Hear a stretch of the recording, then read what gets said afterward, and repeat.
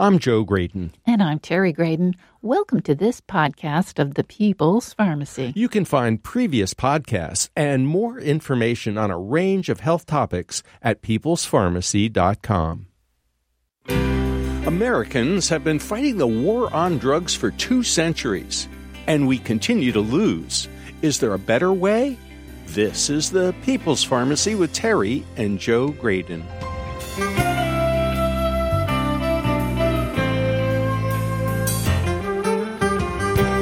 Despite stringent restrictions on opioid prescribing and dispensing, more people died from overdoses last year than in previous years. What are we doing wrong?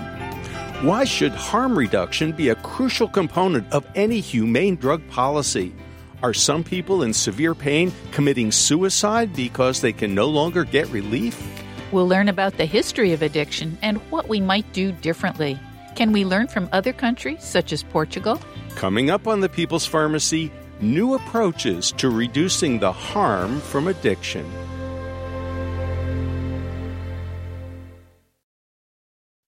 In the People's Pharmacy health headlines, many people have welcomed dramatic drops in COVID infection rates in the U.S.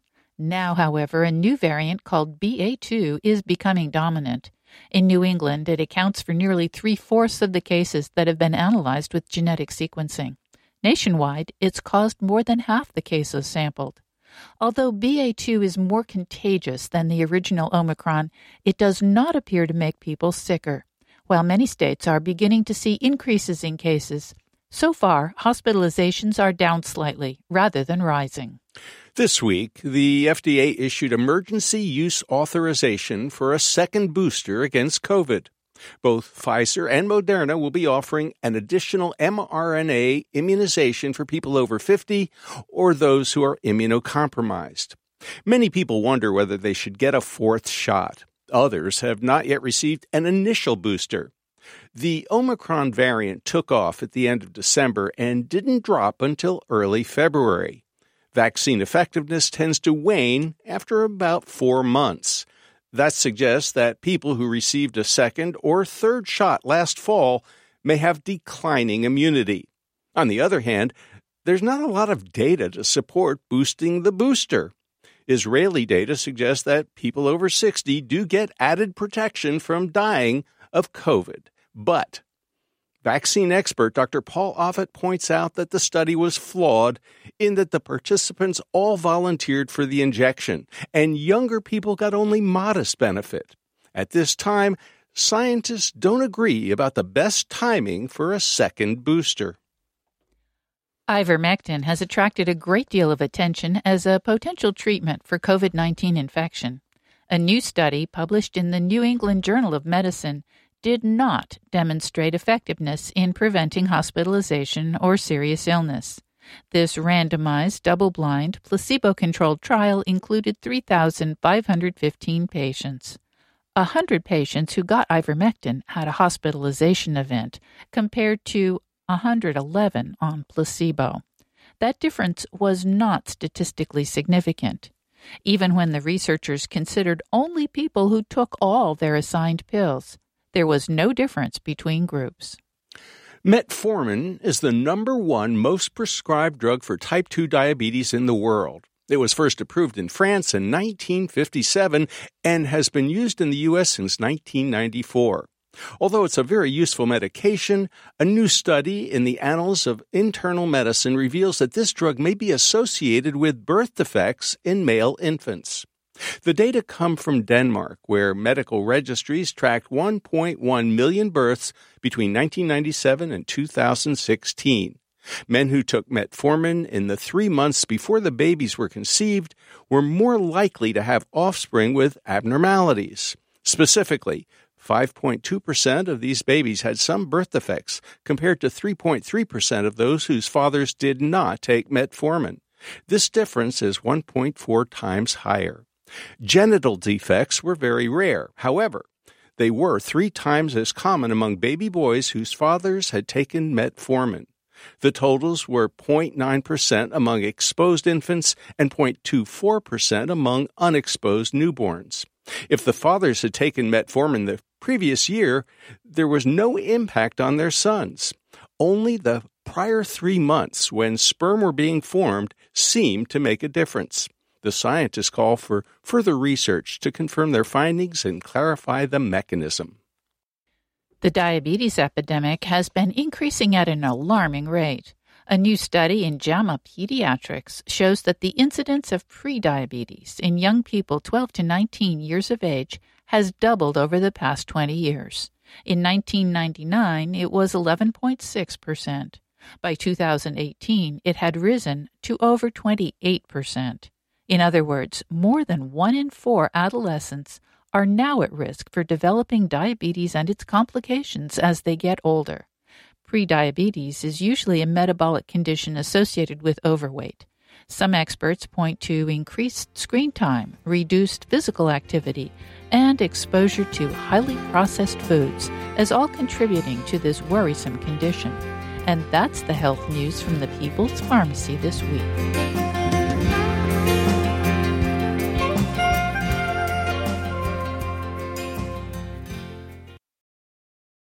Welcome to the People's Pharmacy. I'm Terry Graydon. And I'm Joe Graydon. The United States has been conducting a war on drugs for more than 50 years.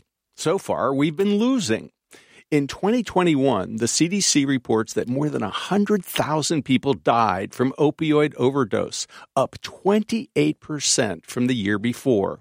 What went wrong? Why haven't the strategies that have been employed worked to keep people from abusing and dying from drugs?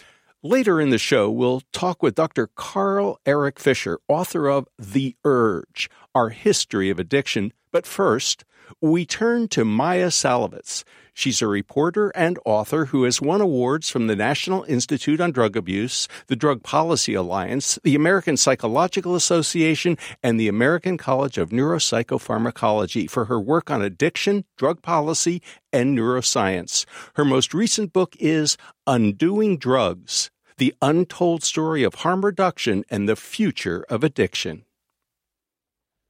Maia Szalavitz, welcome to the People's Pharmacy. Thank you so much for having me. Maia, you write in your wonderful book, today overdoses kill more Americans annually than guns, cars, or breast cancer. That just took my breath away. I mean, the pandemic has only made things worse. It's like, wow, this war on drugs, it has clearly not worked. Why not? Well, because you can't fight a health problem by locking people up, and you can't fight addiction by cutting the supply. What we've done in terms of the medical supply is it rose following 1999, and it stopped rising in 2011. It then fell about 60%. During that time, overdoses skyrocketed even further. So basically what we did was we took people who were on pharmaceutical opioids, which aren't safe to take recreationally, and then pushed them to street opioids, which are even less safe, and thereby worsened the problem.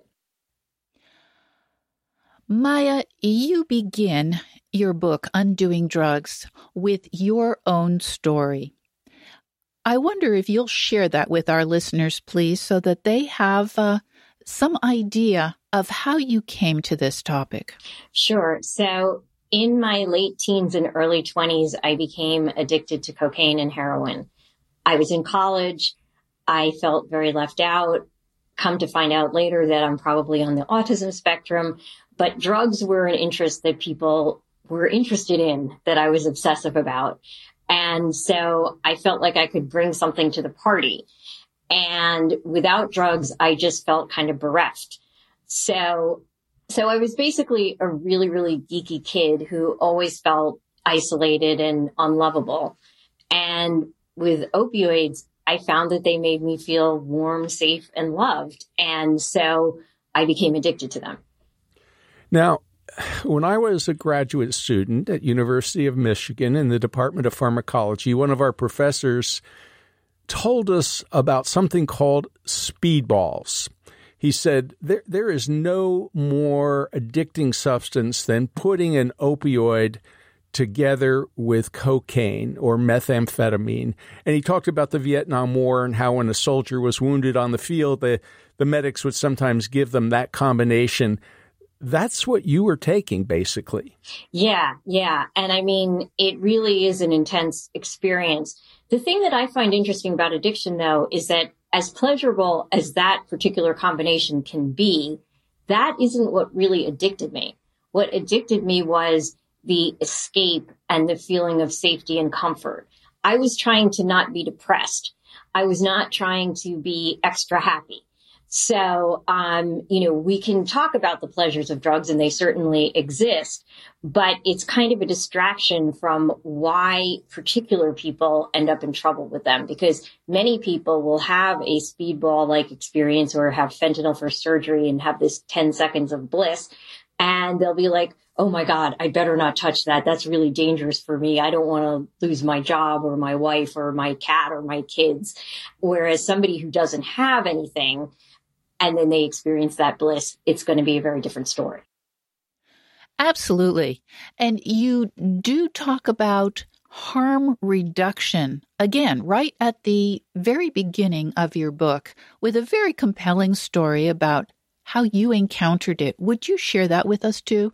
Sure. So I was injecting it what must have been one of the dumbest times in history, and HIV was already infecting about half of IV drug users in New York City. But I had no idea that I was at risk. And I was at a friend's house, and a friend of his came by, and we were waiting for him to go and buy drugs.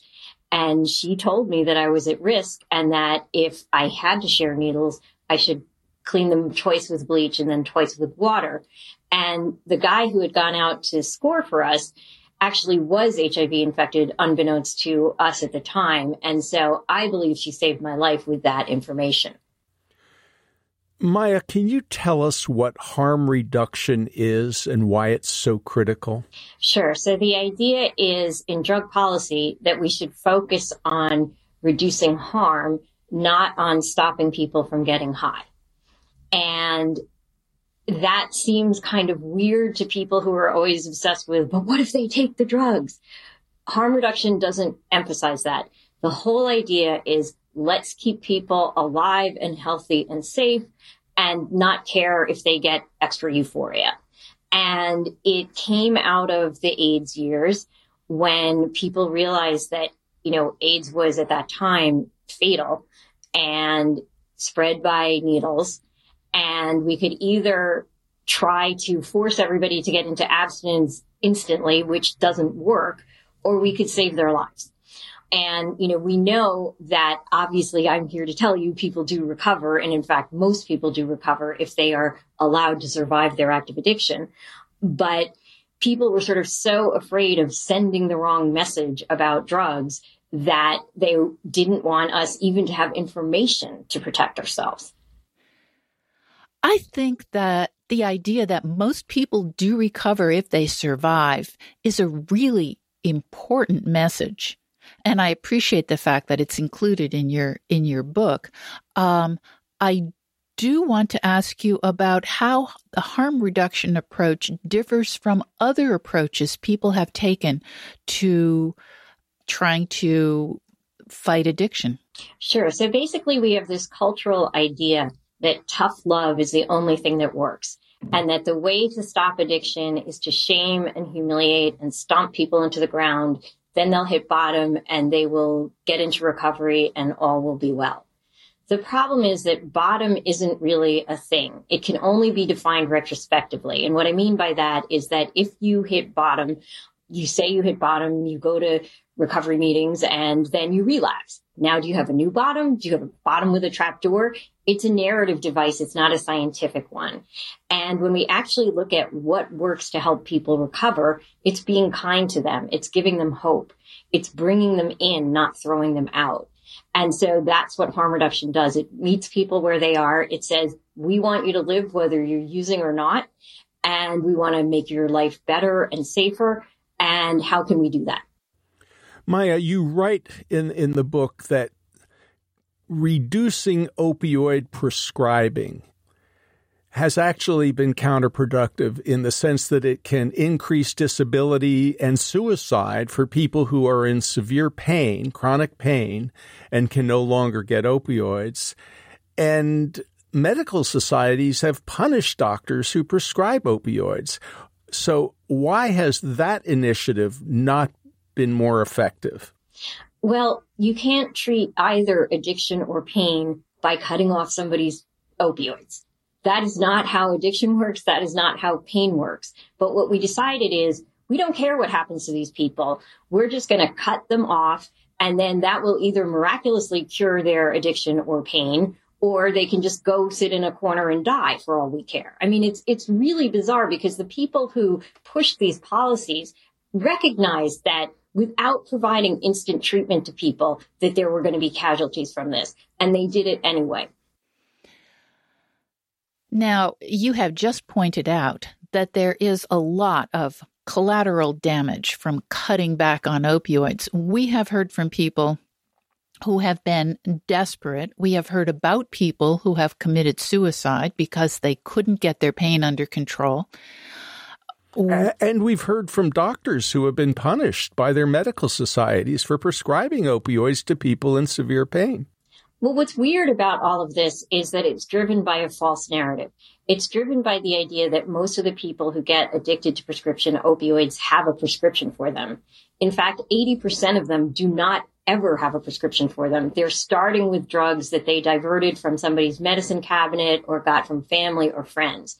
When you look at addiction rates amongst pain patients who were screened for prior addictions, they are extremely low, less than 8%, according to the New England Journal of Medicine and the director of the National Institute on Drug Abuse. So the idea that most of the people who got addicted were pain patients and that most pain patients get addicted, both of those ideas are false, and yet we continue punishing pain patients by cutting them off to symbolize that we are trying to fight addiction. It seems to me, Maya, that part of the problem is that people have this idea that if you are addicted to anything, that you're a bad person, and there's a moral judgment. What can we do about that? Yeah, we have this idea that these drugs take your soul and turn you into a zombie. That is simply false. And what we need to do is recognize that addiction is a medical problem and it requires medical solutions, not moralistic judgment. You're listening to Maya Salovitz, a journalist who writes about neuroscience, drug policy, and addiction treatment. Her previous books include Unbroken Brain and The Boy Who Was Raised as a Dog. Her most recent book is Undoing Drugs, the untold story of harm reduction and the future of addiction. After the break, we'll find out how well a harm reduction approach can work. How do other countries utilize harm reduction in the context of drug addiction? Since the war on drugs hasn't worked, should we see how other places are addressing drug use and addiction? We'll also talk with Dr. Carl Eric Fisher, author of The Urge, Our History of Addiction. He says it's misleading to call addiction a disease. How should we look at it?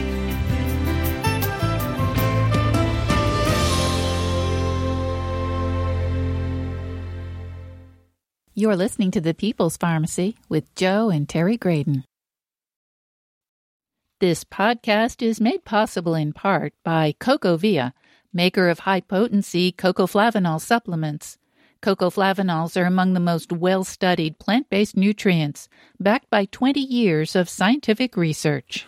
CocoVia Cardio Health is available in capsules or powder, providing 500 milligrams of cocoflavanols daily. This supports better blood flow and vascular performance. CocoVia also offers Memory Plus, a supplement with 750 milligrams of cocoflavanols. This product is backed by 4 different clinical studies demonstrating significant improvement in several aspects of memory. CocoVia Flavanols offer you all the benefits of chocolate without the sugar. Get 15% off your order by using the discount code PEOPLES15. That discount code, PEOPLES15. More information at cocovia.com.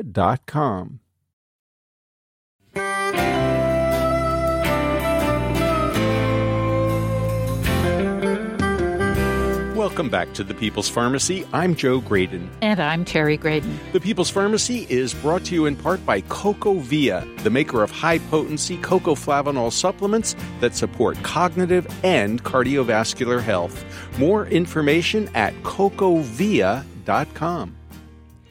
The United States has been losing the war on drugs since the early 1970s. Even if Einstein didn't actually say, insanity is doing the same thing over and over again and expecting different results, that observation applies to our approach to drug abuse. What other strategies might be more effective? To consider other approaches, we're talking with Maya Salovitz, a journalist who writes about neuroscience, drug policy, and addiction treatment. Her most recent book is Undoing Drugs, The Untold Story of Harm Reduction and the Future of Addiction.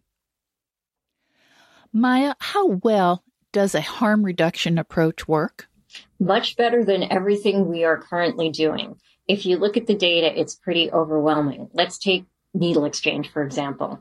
It does not encourage people to continue using. It does not encourage kids to start using. In fact, people who participate in needle exchange are 5 times more likely to go into treatment to address their addiction directly than people who don't participate in needle exchange. So all of the fears about this intervention that prevented us from preventing a lot of HIV are just false. And there's just study after study showing that when you introduce a needle exchange to your community, you get less problems. You get less HIV.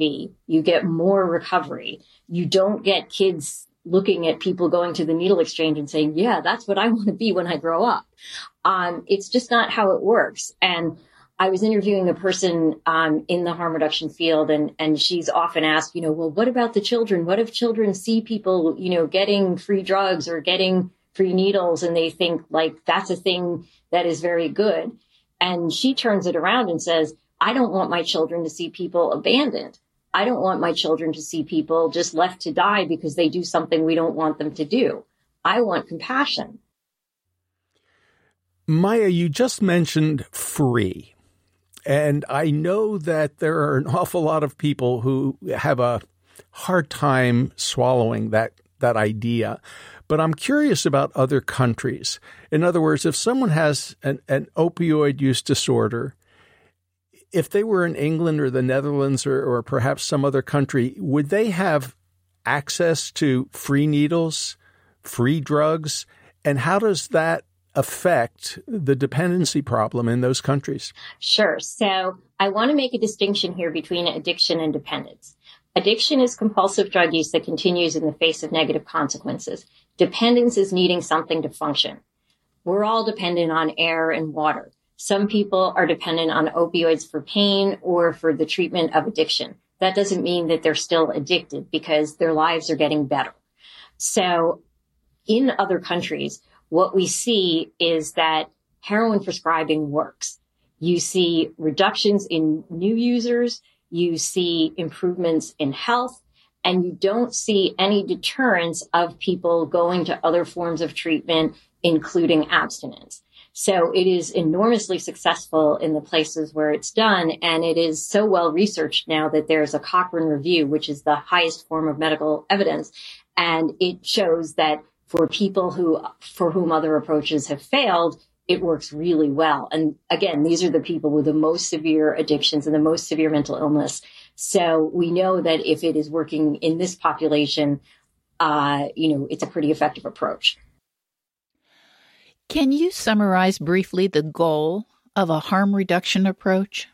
It's basically to improve people's lives. So the measures of success in harm reduction are, is somebody getting a job? Is somebody able to be there for their family? Is somebody able to do the kinds of things that we want them to do? We don't care, they may be smoking crack, but we don't care about that outcome. We care about, is it destroying their life? Is it destroying the life of their family? And when we do harm reduction, we meet people where they are. We help them meet their own goals, which may be like, okay, I'm just going to smoke crack on weekends or something like this. And, maybe they achieve that and then they can get a job and then they can be more productive. Or maybe they find out that, that doesn't actually work and they need abstinence. So then we help them towards that goal. So it's all about helping people find out what works well for them and getting them to the pathway that is going to make them most healthy. My poor Albert Einstein, he has been credited with the phrase that insanity is doing the same thing over and over again and expecting a different outcome. Turns out he didn't actually say that, but that concept, it resonates for us. And it seems like after how many years now, decades, 50, 60 years, people would begin to say, our efforts to, quote unquote, win the war on drugs have completely failed. There is still crime. There is still a lot of addiction. There are a lot of homeless people on the streets. Why don't we come up with something that actually could work? And if we look at other countries where harm reduction has been employed, can we say, well, it may not be perfect. It may not be 100%, but way better than what's going on here. Yeah, exactly. And I mean, if you look at Portugal, which decriminalized drug possession, they did not have massive outbreaks of teenagers saying, oh, wow, now I won't go to jail for drug possession. I'm going to go and get high. That did not happen. Drug use among young people is no different from comparable European countries that didn't decriminalize. They have less HIV. They have less overdose. Now, the thing that is also different there than here is that they have national health care and they have housing available to people. And so, when people look at, say, harm reduction that is being done in places like San Francisco, where we see a lot of people out on the street, you can't just solve that by stopping arresting people. Now, stopping arresting people in the long run is going to help because arresting people reduces their odds of recovery. But in terms of getting them housed, it's not going to fix that. But if you do have a comprehensive social safety net and you do harm reduction, you can see remarkable things. Again, it's harm reduction, not harm elimination. And the thing about drug policy is that it's always about minimizing things, not eliminating them. And when you can look at this when we look at COVID and harm reduction, because a lot of people were like, okay, don't socialize, don't do anything, just stay inside and you will be safe. And that's not a realistic goal for most people. So we had to do things, harm reduction things like use masks. Now we have vaccines, so we can, go beyond. But at the time when we were first dealing with this new virus, the idea that there was going to be no risk behavior was an unrealistic one. And it's the same thing with drugs. The other thing I want to note here about drugs is that we talk about illegal drugs as if they're something different from alcohol and tobacco, which are legal. And people recover from alcohol problems and from smoking all the time. We don't have police chasing them down. If somebody commits an actual crime under the influence, then we deal with that. But the idea that you can treat somebody with addiction by putting them in jail or forcing them into treatment that they don't understand and is not effective for them, it's just not going to work. Maya, you have suggested that we should consider dismantling the Controlled Substances Act and drug schedules, Schedule 1, Schedule 2, 3, and 4. Why do you think that would be a benefit? Well, basically, they're not scientific. We schedule drugs without testing them first. So, for example, there could be a cure for cancer that is now illegal because we decided that we are going to put it in the schedule because somebody misused it for something. We make drug policy in a series of moral panics. We don't make drug policy based on the relative harms. This is how you end up with Schedule 1, including marijuana, LSD, and heroin, which are all extremely different drugs with extremely different risks and benefits. And it shows right there that the origin of our drug policy is really about racist and anti-immigrant panics, not about this drug is more dangerous, because you could never end up with tobacco legal and marijuana illegal if you were going strictly on the harms that are done to the people who use them. Maya, when we talk about drugs and drug use, you suggest that it's important to use person-first language. What is that, and why does it matter?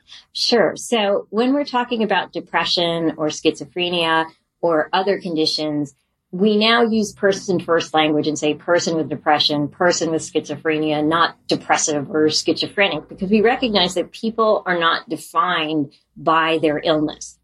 And so with addiction, that's especially important because it is so stigmatized and criminalized. So when you say person with addiction as opposed to addict, you are recognizing their humanity and saying that these are people first and that we should care about their lives regardless of the fact that they're taking a substance that we don't like. You mentioned stigma, and we have a way in our society of really, and I suspect other societies as well, of really looking down our noses at people who have a drug problem.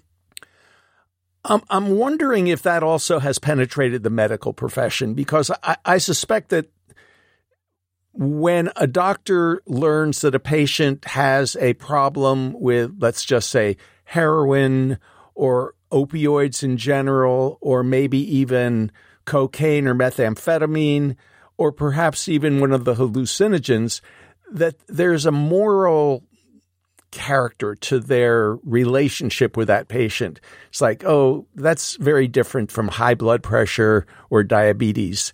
How do we go about changing that, especially in our professional schools, our schools of pharmacy and our medical schools?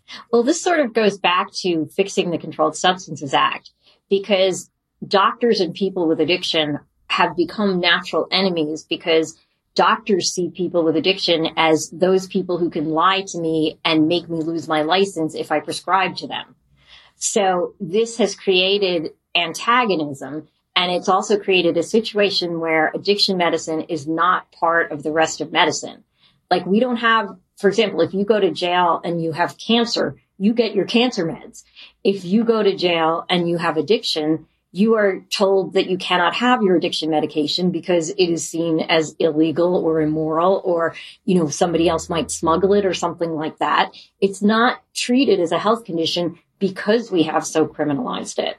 And this definitely applies to the way doctors and nurses and other health professionals treat people with addiction. So many people with addiction avoid medical care to the point where they're dying because they know that they're going to be yelled at and they're going to get looks, and they wouldn't be given stuff to prevent them experiencing withdrawal. They would be laughed at. They would be called drug seekers. They would be called to get out of my emergency room. There's a whole bad history there, and we need to revise medical education to actually emphasize that addiction is a medical problem and should be among the things that doctors treat. How do we begin changing our medical structure? I mean, the DEA is pretty much in charge of the whole drug abuse problem in America. You've suggested maybe it should be the FDA. Yeah, well, I mean, I think we don't have a law enforcement agency in charge of any other aspect of medicine. And again, if we're going to believe that addiction's a medical problem, then let the FDA handle drugs like methadone or buprenorphine. The problem is there are these Supreme Court decisions and the Controlled Substances Act that have this idea that if you provide medication for the comfort of somebody with addiction, that is not a legitimate part of medicine. And the Supreme Court actually said this in 1919. And so if you are, say, prescribing heroin, which we now have a lot of data suggests works, that is actually straight up providing for the comfort of somebody. Now, if we're providing heroin for pain, the comfort is the whole point. But we have such stigma against people with addiction that we, have this entire apparatus of law enforcement that comes between doctor and patient in a very dangerous way. So yes, the FDA should regulate medications. So Maya, if we put you in charge, if we said you are now pardon the terrible phrase, the drug czar in America, how would you change things? What would it look like? So the first thing I would do is stop people getting cut off from opioids immediately when doctors discover that they may have an addiction, or the doctors are concerned that I can't prescribe this high dose because I'm going to get legal scrutiny. I would, we're doing harm by cutting people off from medical opioids. We're not helping them. We need to stop that immediately. The other thing we need to do is decriminalize drug possession. There is absolutely no use in spending hundreds of millions, perhaps billions of dollars incarcerating people for possession over and over and over again. People do not get treatment in jail. They get cut off from treatment in jail. It is not an effective way of diagnosing a problem. So those are two things I would certainly start with. And then I would really like to see revisions to the Controlled Substances Act and a more rational way of understanding what the problem is in addiction and with certain drugs. Each drug needs different policies. The policy for LSD and psilocybin may be very different than the policy for heroin. And you need to figure out where the sweet spots are for minimizing harm and yet making drugs medically available when they are useful. And also we have to be aware of the historical racist inequalities that are associated with drug enforcement. And again, reducing that and figuring out better ways of dealing with the fact that human beings are always going to seek altered states of consciousness.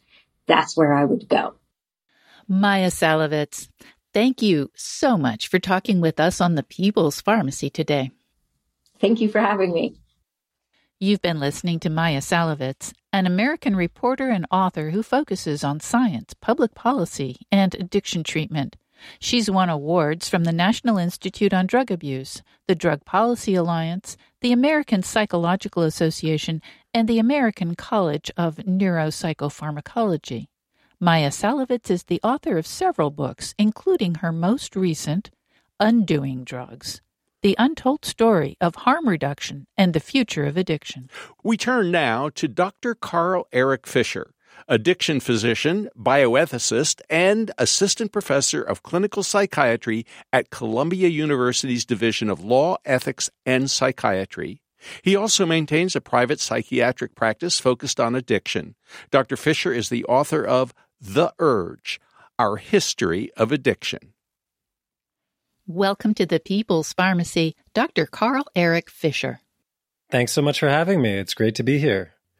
Dr. Fisher, we've just spoken with Maya Salovitz about her new book, Undoing Drugs, and she told us about her experience with drug dependency. I'm wondering, would you be kind enough to share your story?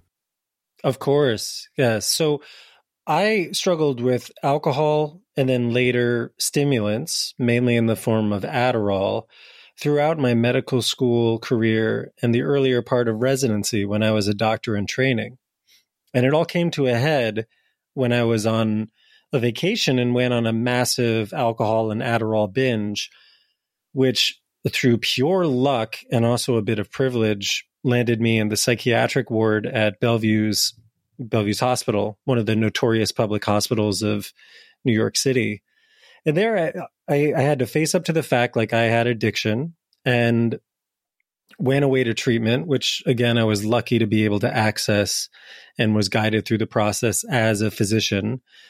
But then, afterward, I was still sort of wondering what had happened to me. How do I really make sense of addiction? There were lots of great things that came out of that experience. But there was a lot that was sort of mystifying too, that was confusing and sometimes contradictory. So that's the thing that, in a way, was sort of the final straw for me pursuing addiction medicine as my own career and trying to understand the phenomenon a little more deeply. Well, as you've just mentioned, you do addiction medicine. Can you tell us, please, why you say it's misleading to call addiction a disease? We have heard people claim that. Yes, I worry about calling addiction a disease while recognizing that it's a double-edged sword. Here's why. I've seen it help a lot, both in the history and in contemporary discourse. Calling addiction a disease helps to get hospital coverage, helps to get funding for addiction treatment. In some cases, it might even enhance personal care and compassion for people with addiction. But on the other hand, both in my studies and also in my practice, I've seen that it can be harmful, that the notion of addiction as a disease can be dehumanizing and fatalistic, that it can kind of prompt some social distance, like people don't want to be around people with the disease of addiction. And throughout history, the notion of addiction as a disease has even been used as a weapon. So in the end, I think it's just confusing. We have to drop the label and look deeper at what we actually mean when we use addiction as a disease in all of these sometimes slippery ways. Why do you think there is just so much controversy, so much misunderstanding that's still raging about the fundamental nature of addiction? And it seems like, everybody has their pet approach to dependency or addiction, and we don't have any clear guideposts. Well, two questions come to mind, and I think we could probably come up with more. One is, how have people struggled to understand this phenomenon over history? I think even before we had a name for addiction, people were struggling to understand issues like self-control and self-discipline. And we can trace that all the way back to Aristotle, other Greek philosophers, Buddha, the early Christian theologians like St. Augustine.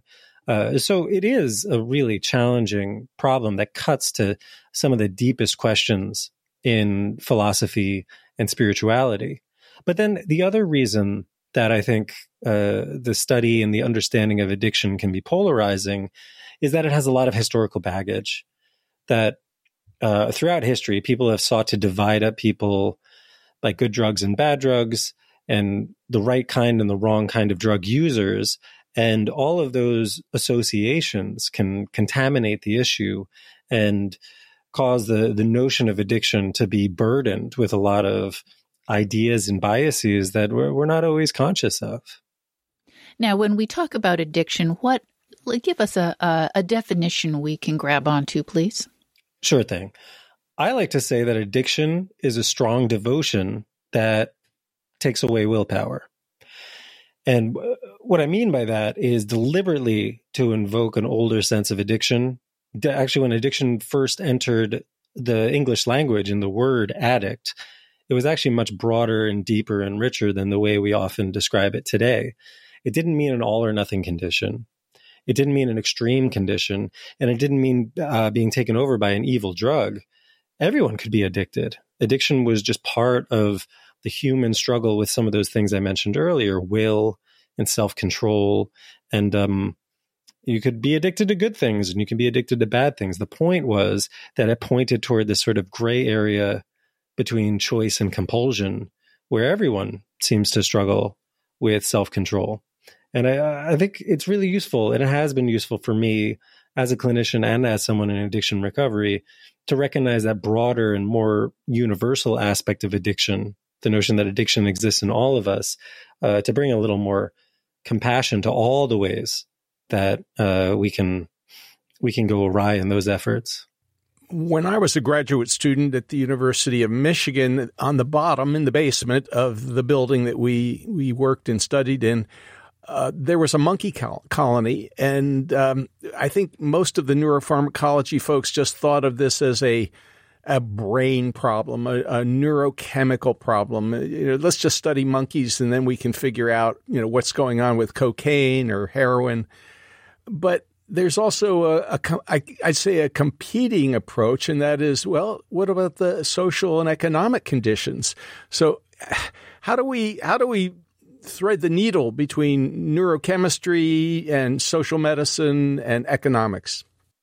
Well, I think you're exactly right to identify those multiple levels. And addiction is such a complex phenomenon that no one approach could ever possibly provide all the answers. That's a trap we've fallen into over and over and over again as a society, tend to swing between approaches that emphasize, say, reductionist science, or on the other end, approaches that tend to emphasize more of a grassroots mutual help approach. And all of these things have a lot to offer. I've gotten benefit from those two approaches, for example, from mutual help recovery organizations and from science and medicine. But the attempt to reduce addiction specifically to one level is something that has misled us again and again, to say that addiction is primarily a brain disease or that it's fundamentally something to be found in biology. Biology matters a great deal to the study of addiction. And today we're lucky to have medical treatments, including medications that absolutely save lives. But sometimes the pendulum has swung too far. And if we privilege one level of explanation, we miss out on all of that beautiful complexity and nuance therein. You're listening to Dr. Carl Eric Fisher, an addiction physician and bioethicist. He's an assistant professor of clinical psychiatry at Columbia University's Division of Law, Ethics, and Psychiatry. He also maintains a private psychiatry practice focused on addiction. Dr. Fisher is the author of The Urge, Our History of Addiction. After the break, we'll consider why there's a lot of money in drug addiction, but not a lot of success in treating it. Do we have any evidence on which programs might be effective for helping people overcome addiction? Dr. Fisher tells us about the Portuguese experiment decriminalizing drugs. What's his evaluation of the war on drugs? If Dr. Fisher were in charge of addiction policy nationwide, what sorts of treatments would he establish to make a difference?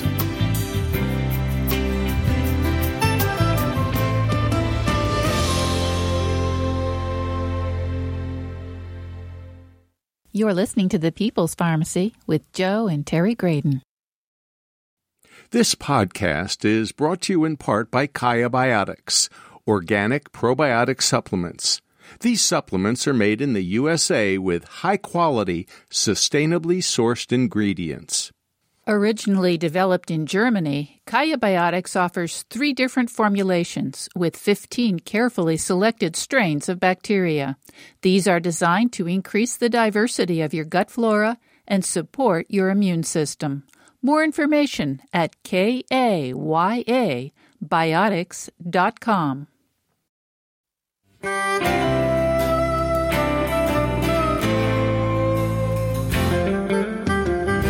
Welcome back to The People's Pharmacy. I'm Joe Graydon. And I'm Terry Graydon. The People's Pharmacy is brought to you in part by CocoVia, maker of high-potency cocoflavanol supplements that support cognitive and cardiovascular health. More information at cocovia.com. Opioid addiction has been a problem in the United States since the 19th century. Our attempts to deal with drug and alcohol abuse have had limited success. Are there better ways to help people overcome drug dependence? We're talking today with Dr. Carl Eric Fisher. He's an addiction physician, bioethicist, and assistant professor of clinical psychiatry at Columbia University's Division of Law, Ethics, and Psychiatry. He also maintains a private psychiatry practice focused on addiction. Dr. Fisher hosts a podcast called Flourishing After Addiction. His book is The Urge, Our History of Addiction. Dr. Fisher, there is a lot of money in drug addiction. First of all, you've got the manufacturers, whether they are making opioids or whether they're in the mountains of Afghanistan. You've got the dealers who are taking a huge amount. Then you've got incarceration, and you've got prosecution, and you've got defense, and you've got treatment centers, big business. And you've got drug companies that are offering meds to treat addiction. So, there's all this money in this problem, but not a lot of success. What went wrong? Well, the money in many cases undercuts our efforts to adequately respond to addiction. There's so many different threads we could pull on there, but one of the first things you mentioned are these massively powerful industries, what one researcher has called addiction supply industries, which have existed since we've had a trade any sort of commerce in drugs, going back to the introduction of tobacco to Europe and Asia in the 1500s, 1510s, 1520s. Societies have repeatedly faced these sort of twisted externalities of the trade in mind-altering substances, including, and in a way, especially alcohol and nicotine. And these addiction supply industries have always sought to push their products. That doesn't make them evil. It's just what companies are designed to do when they're in a system organized around profit. So the problem becomes that they twist our understanding of addiction in various ways. And that there have been many examples when that has directly undercut what you're talking about, that those efforts to twist the understanding of the dangers of their products has directly negatively impacted our attempts to successfully treat people with addiction. But let's not forget the treatment. I mean, that's also big business. Absolutely. The medical profession is still playing catch up in a way. Because back in the, say, 1900s, 1910s, 1920s, because of some prior failures, but also because of some racist and xenophobic moral panics around drug use, the medical profession largely retreated from the treatment of people with addiction. And so in the intervening years, many other potential treaters have rushed in to fill the vacuum, some with good intentions, but some are just outright hucksters and swindlers and con artists.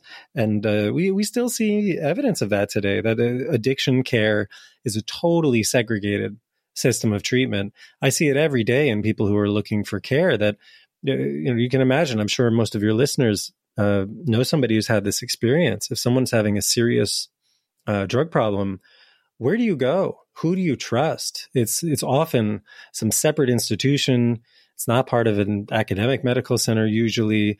And there are all these conflicting notions about how and where to get care. So I think you're absolutely right that the incentives are somehow misaligned, and that there's a lot of money going into treatment, but it doesn't seem to be all that effective, in part because of our fragmented and ineffective system of dealing with addiction.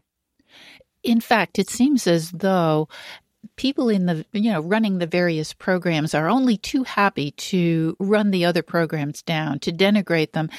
Do we have any evidence about which programs, which behaviors, which treatments might actually be effective? We absolutely do. And we've had good evidence going back to, say, the 1990s or even the 1980s about evidence-based treatments like relapse prevention therapy, other types of psychotherapies. And there's also a set of evidence about the different varieties of treatment and recovery that people can experience. So I personally am a beneficiary of a very traditional go away to rehab, abstinence-only approach. That, in a way, saved my life. But that's not right for everybody who has a substance use problem. And a big problem with our current system is everybody who has any kind of substance use issue tends to get slotted into one-size-fits-all approach.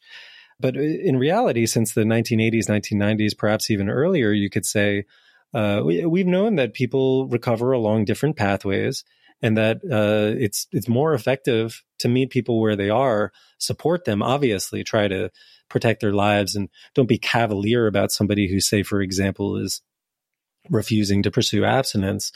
Especially today in the era of fentanyl, we have to be very, very careful about people with serious problems who, say, for example, want to moderate their use. But the point of all this is to say some people still do use drugs, even when you recommend abstinence to them. So I think we could be doing a much, much better job of meeting people where they are in a therapeutic context and then supporting them with some of those evidence-based treatments I mentioned earlier. Now, Maya Salovitz has suggested in her book, Undoing Drugs, that one way to do that would be basically to decriminalize, make the drugs available, follow the Portuguese model. Any thoughts? Well, I'm calling in from Portugal right now, in part because I'm interested in this question. So hello from Lisbon, where I'm really curious about decriminalization. It's it's a really hot topic right now, as I'm sure you discussed with Maya. And it's been a hot topic throughout the history of drugs and drug use. I don't think that we can look at decriminalization in isolation. I think the thing that people miss about decriminalization is it's not a single lever that you can pull separated from all the other social, medical, justice-related policies that might come to bear on drug policy.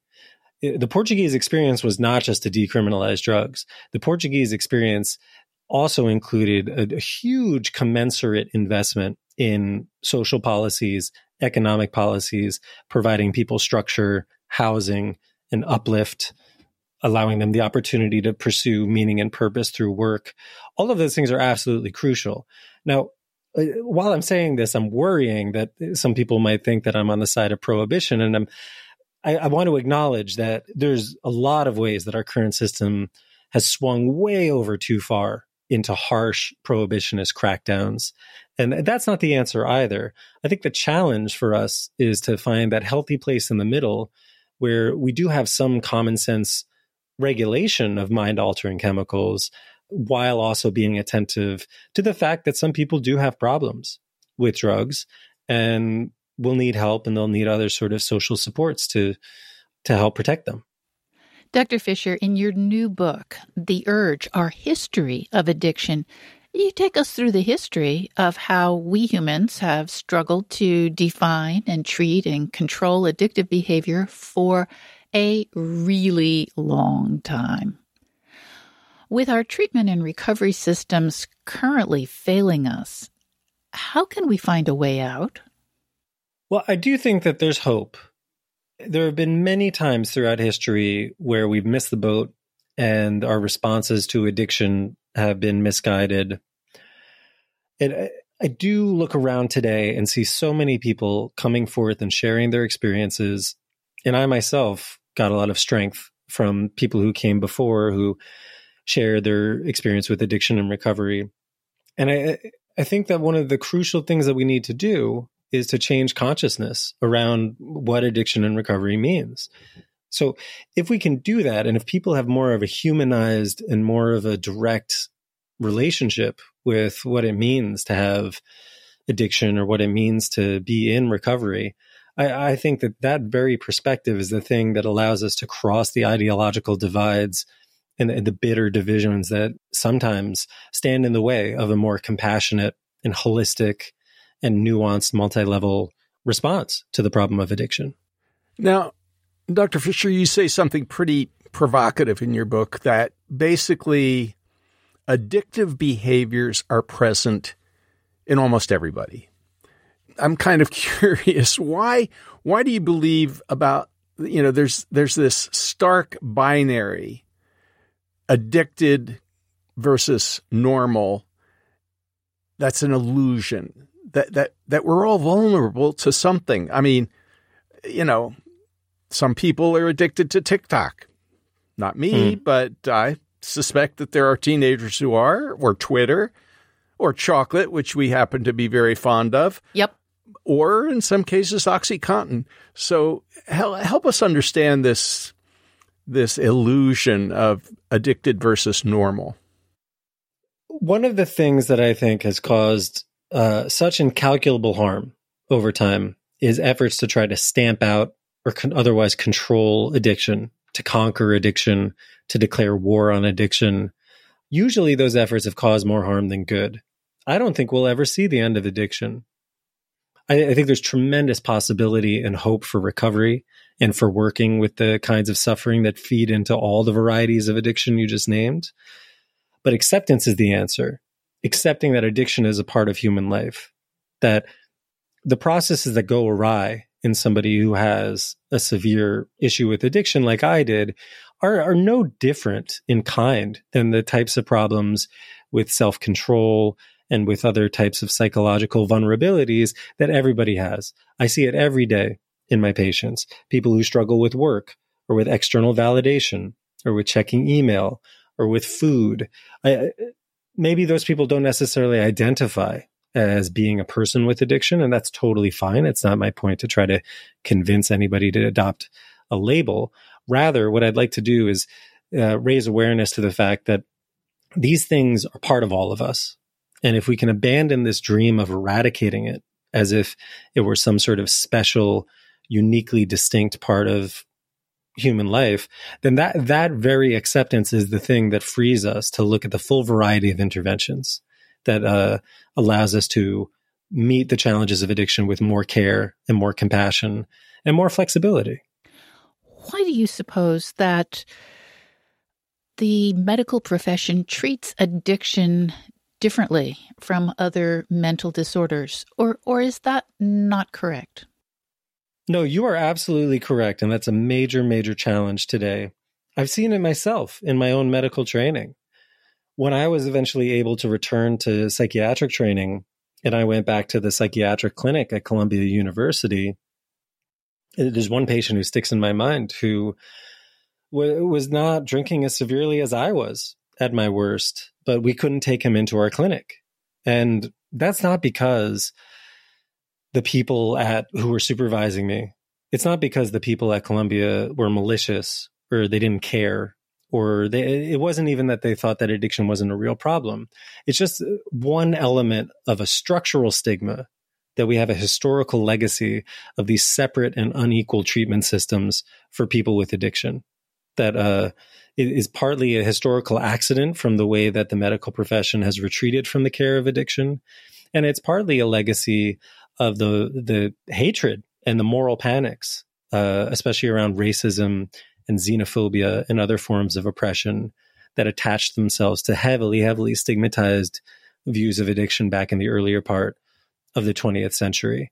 So we would do very, very well just to do a better job of integrating addiction care into the rest of mental health care, in the same way that we would do a good job to integrate mental health care into the rest of general health care.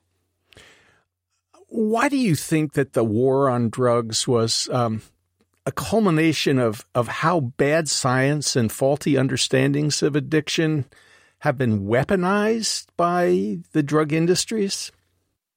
Yeah. Let me say it this way. There were some particularly troubling interpretations of science that fed into the war on drugs. And in many cases, the scientists themselves were right on the money.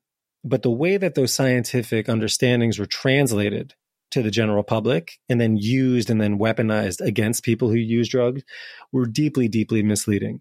And the classic example is dopamine and this narrative of hijacking.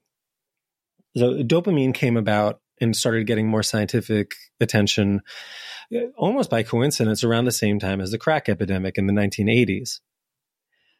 The thing about dopamine is that it's very powerfully activated by stimulants like cocaine. So it became sort of the model for addiction.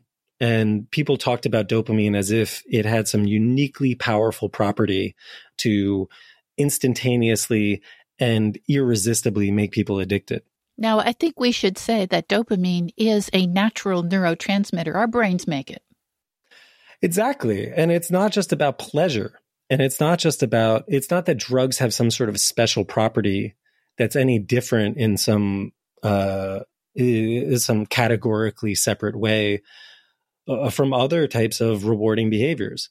Dopamine was twisted into a story about how drugs hold all the power, even while the scientific field had moved on beyond some of those pleasure-oriented understandings of dopamine. So it's a reflection of something that actually happened, for example, back in the first temperance movements in the 1860s, 1870s, 1880s, when there was really powerful movements afoot to try to outlaw alcohol consumption. And there was a scientific office of temperance instruction that tried to use science to advocate for those claims. But really, the science was just kind of retrofitted onto the prevailing social attitudes about alcohol. There were these notions, for example, that alcohol activated nerves in the stomach and that created unrelenting hunger for alcohol. So I think we have to be very careful about how scientific discoveries are translated and understood, because the end result was that certain narratives about the irresistible and the unconquerable hijacking of the brain by dopamine-related circuitry actually fed into and enabled the war on drugs. Dr. Fisher, if we were to put you in charge, not of the DEA, but basically of the entire question of drug addiction in America, whether we're talking about alcohol or nicotine or cocaine or opioids or methamphetamine, whatever category of drugs. And we said, okay, there is now an office of addiction and Dr. Fisher is in charge. And we have had abysmal failures up until this day when you are now the czar. What would you do? How would you change things? What kinds of programs would be most effective? What would be your magic sauce?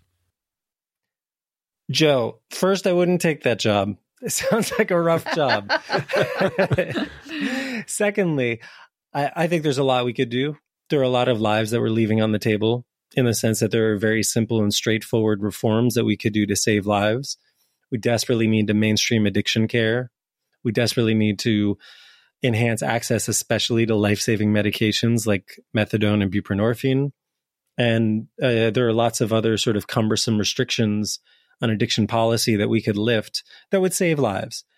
And I think if we got all of those wish lists, plus harm reduction wish lists, like expanding access to evidence-based harm reduction services like syringe service programs and supervised consumption facilities, and I could go on. There's a lot of things that we could do that would save lives.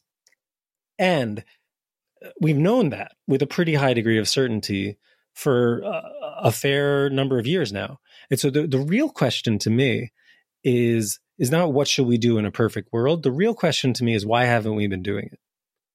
And I think that question goes back to the understanding of addiction. It goes back to our, in many cases, inherited and implicit ideas about what we think addiction is, and all of these contradictory and slippery and really legitimately challenging efforts to understand how things go awry in this terrible condition that affects so many of us. Dr. Fisher, how do we begin to change attitudes in our educational process? And I'm talking primarily about medical education, nursing education, pharmacy education. I mean, we have had so many, hundreds and hundreds of people tell us, well, my doctor won't write a prescription for opioids for my surgery because he doesn't think that opioids are safe anymore. Or somebody who says, I've been in chronic pain ever since an automobile accident. The pain is so severe, I contemplate suicide on a daily basis, and now I can't get access to opioids. And we've heard about people actually committing suicide because they can't get the pain relief they deserve. And we've heard of pharmacies where the pharmacist gets a legitimate prescription for oxycodone and won't fill it. So help us understand about the educational process, the stigma, the basic shaming of somebody who has a problem with drugs. It's such an important point, because we have a real opioid overdose crisis. And now we also have a developing pain crisis where the reactive policies are leaving people stranded. And pain patients are in many cases now vulnerable to all of these stigmatized notions that you just raised, that the pendulum swings back in the other direction, and all of a sudden people can't access legitimate pain relief. That's a huge, huge problem. You asked about education. I'm not sure it's a problem with education. I don't know that any amount of education in the world would counteract what's really going on here, which is fear on the part of providers. I think in most cases it's fear. Maybe sometimes it's also a more malicious kind of stigma or apathy or lack of caring.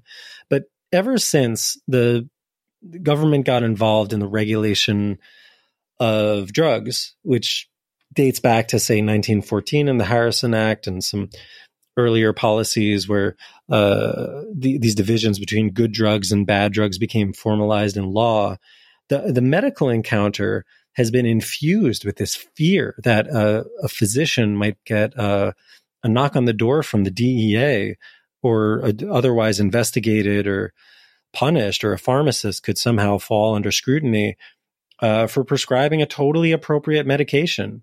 And that is one of the barriers to, say, for example, buprenorphine and methadone, that there are these totally separate systems of regulation. People who want to prescribe buprenorphine, for example, which is a life-saving medication for opioid use disorder, have to go through this special kind of Byzantine process to get a special license in addition to their normal medical certifications. And a lot of people don't go through that process because they don't want to be in this class of sort of odd quasi-medical treatments. We don't do that with Adderall, which also has harms. We don't do that with benzodiazepines like Xanax or Ativan or Klonopin, even though those types of medications do have harms. It's preposterous that, say, a physician on day one of their medical training could prescribe something like morphine, but then they can't prescribe buprenorphine until they go through some specialized treatment program. So I think the fundamental problem really is that there are these tangled webs of regulation and stigma, not just implicitly, but explicitly institutionalized in law and policy. And Dr. Fisher, it's not just law enforcement or the DEA. Medical societies are complicit in this process. I've heard of doctors who have been punished by their medical society because they prescribed buprenorphine to patients who were controlling their dependency and controlling it quite well. But the medical society says, well, wait a minute, you're prescribing too much of that drug to too many people. And as a result, health professionals get spanked and sometimes get run out of the profession.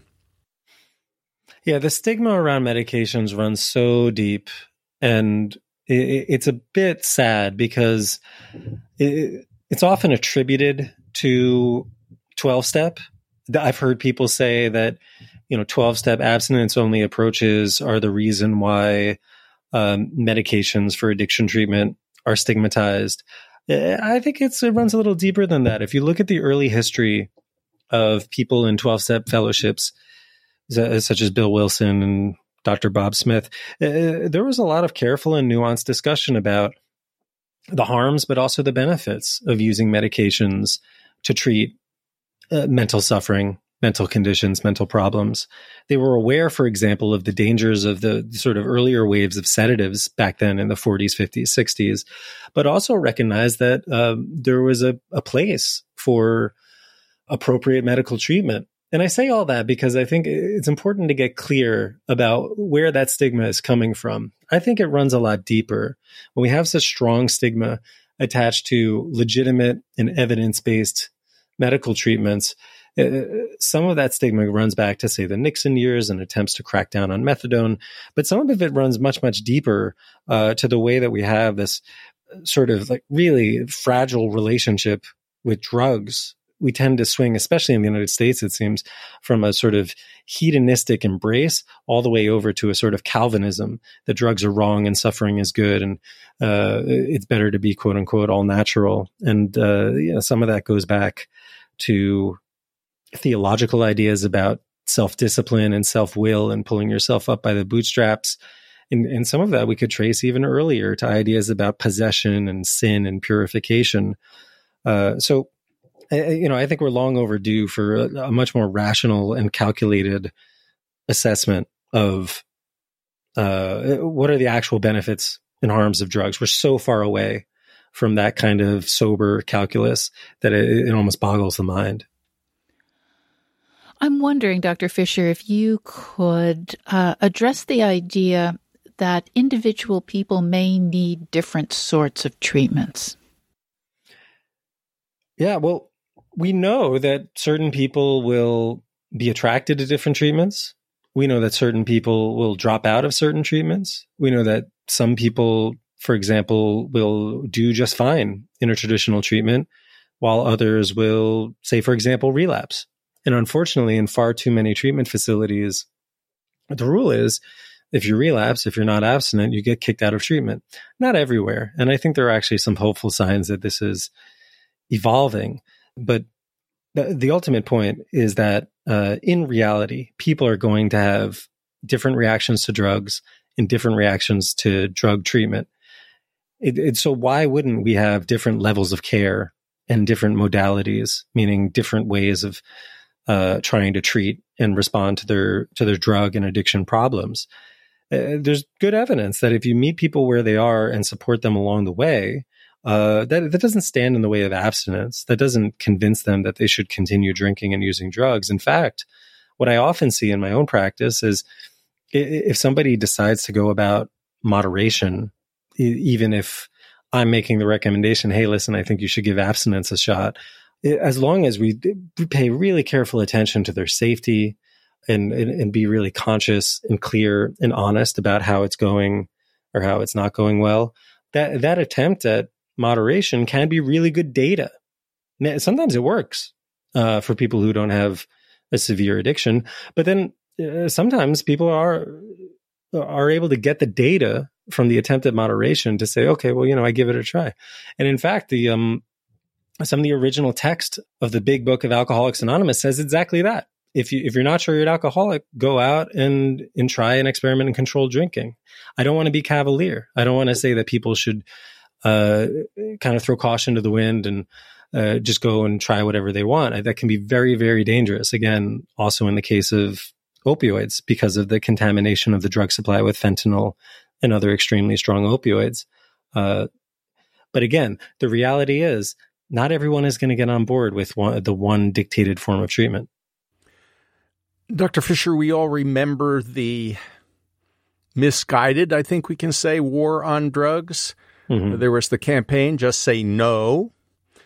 There was the commercial, This is your brain on drugs, the fried eggs in the hot pan. Why do you think those kinds of moralistic approaches have been such a failure? Well, they've been failing for hundreds of years. And so a really important question is, why do they keep on coming back if they're not helpful? As early as, say, the 16th century, 17th century, as tobacco was spreading across Europe and Asia, there were these moralistic associations attached to tobacco. People compared it to the habits of the supposedly, and I quote here, barbarous, beastly, and savage Indians in the so-called New World that tobacco was taken back from. And across the entire Eurasian continent, there were massive crackdowns. In Russia, they cut off people's noses. There were death penalties in certain places. Others were excommunicated from the Catholic Church. In Japan, you could have your property seized for using tobacco, and none of it worked.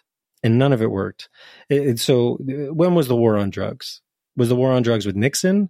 Was it back in the 1920s when a lot of drug use was criminalized? Was it earlier than that? I mean, we can trace the war on drugs as far back as we look to the history of drug use and addiction, because throughout history, people have always sought to divide people up by good drugs and bad drugs.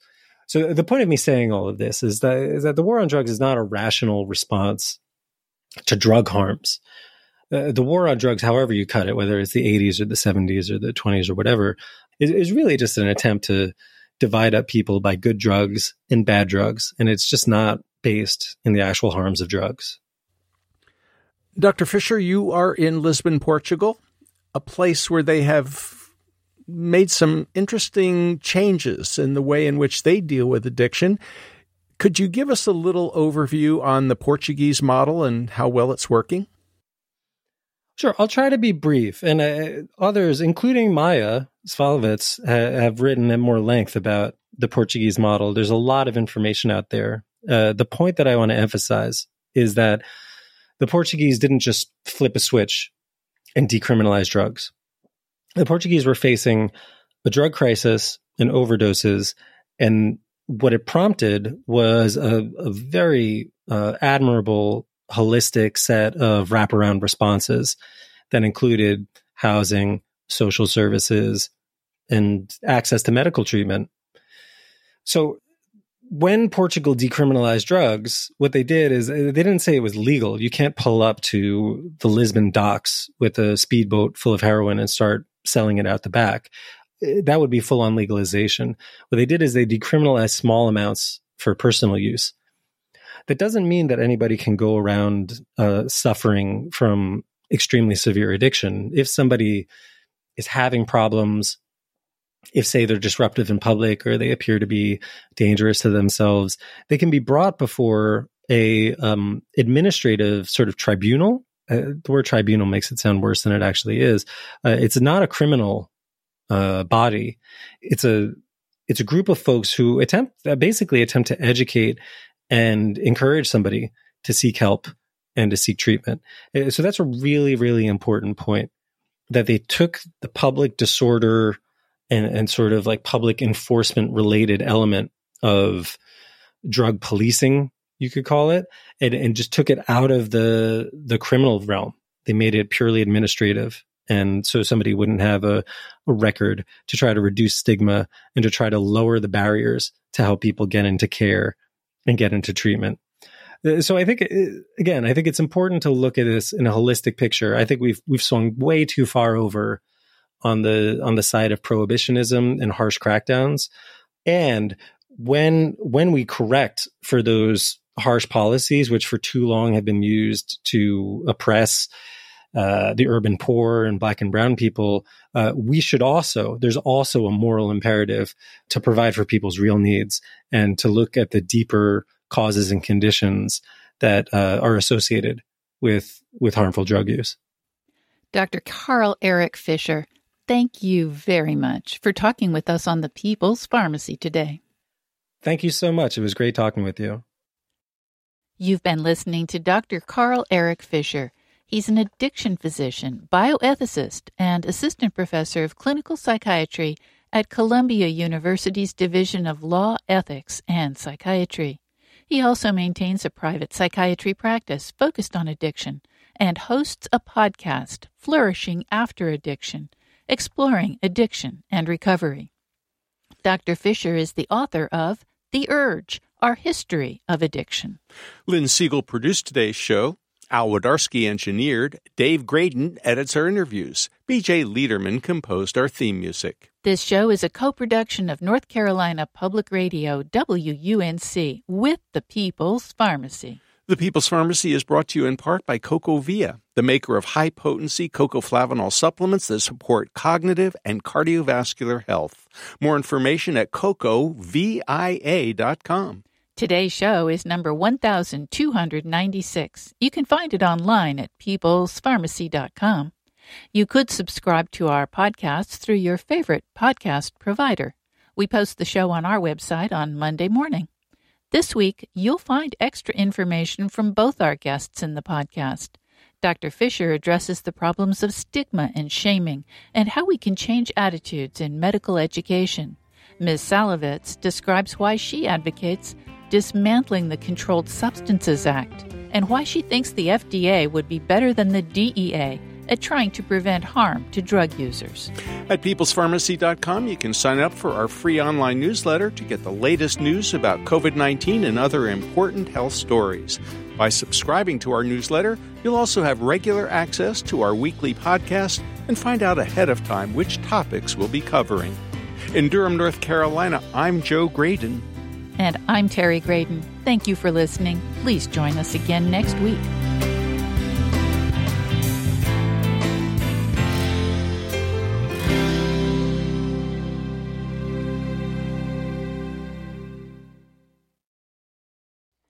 Thank you for listening to the People's Pharmacy Podcast. It's an honor and a pleasure to bring you our award-winning program week in and week out. But producing and distributing this show as a free podcast takes time and costs money. If you like what we do and you'd like to help us continue to produce high-quality, independent healthcare journalism, please consider chipping in. All you have to do is go to peoplespharmacy.com/donate. Whether it's just one time or a monthly donation, you can be part of the team that makes this show possible. Thank you for your continued loyalty and support. We couldn't make our show without you.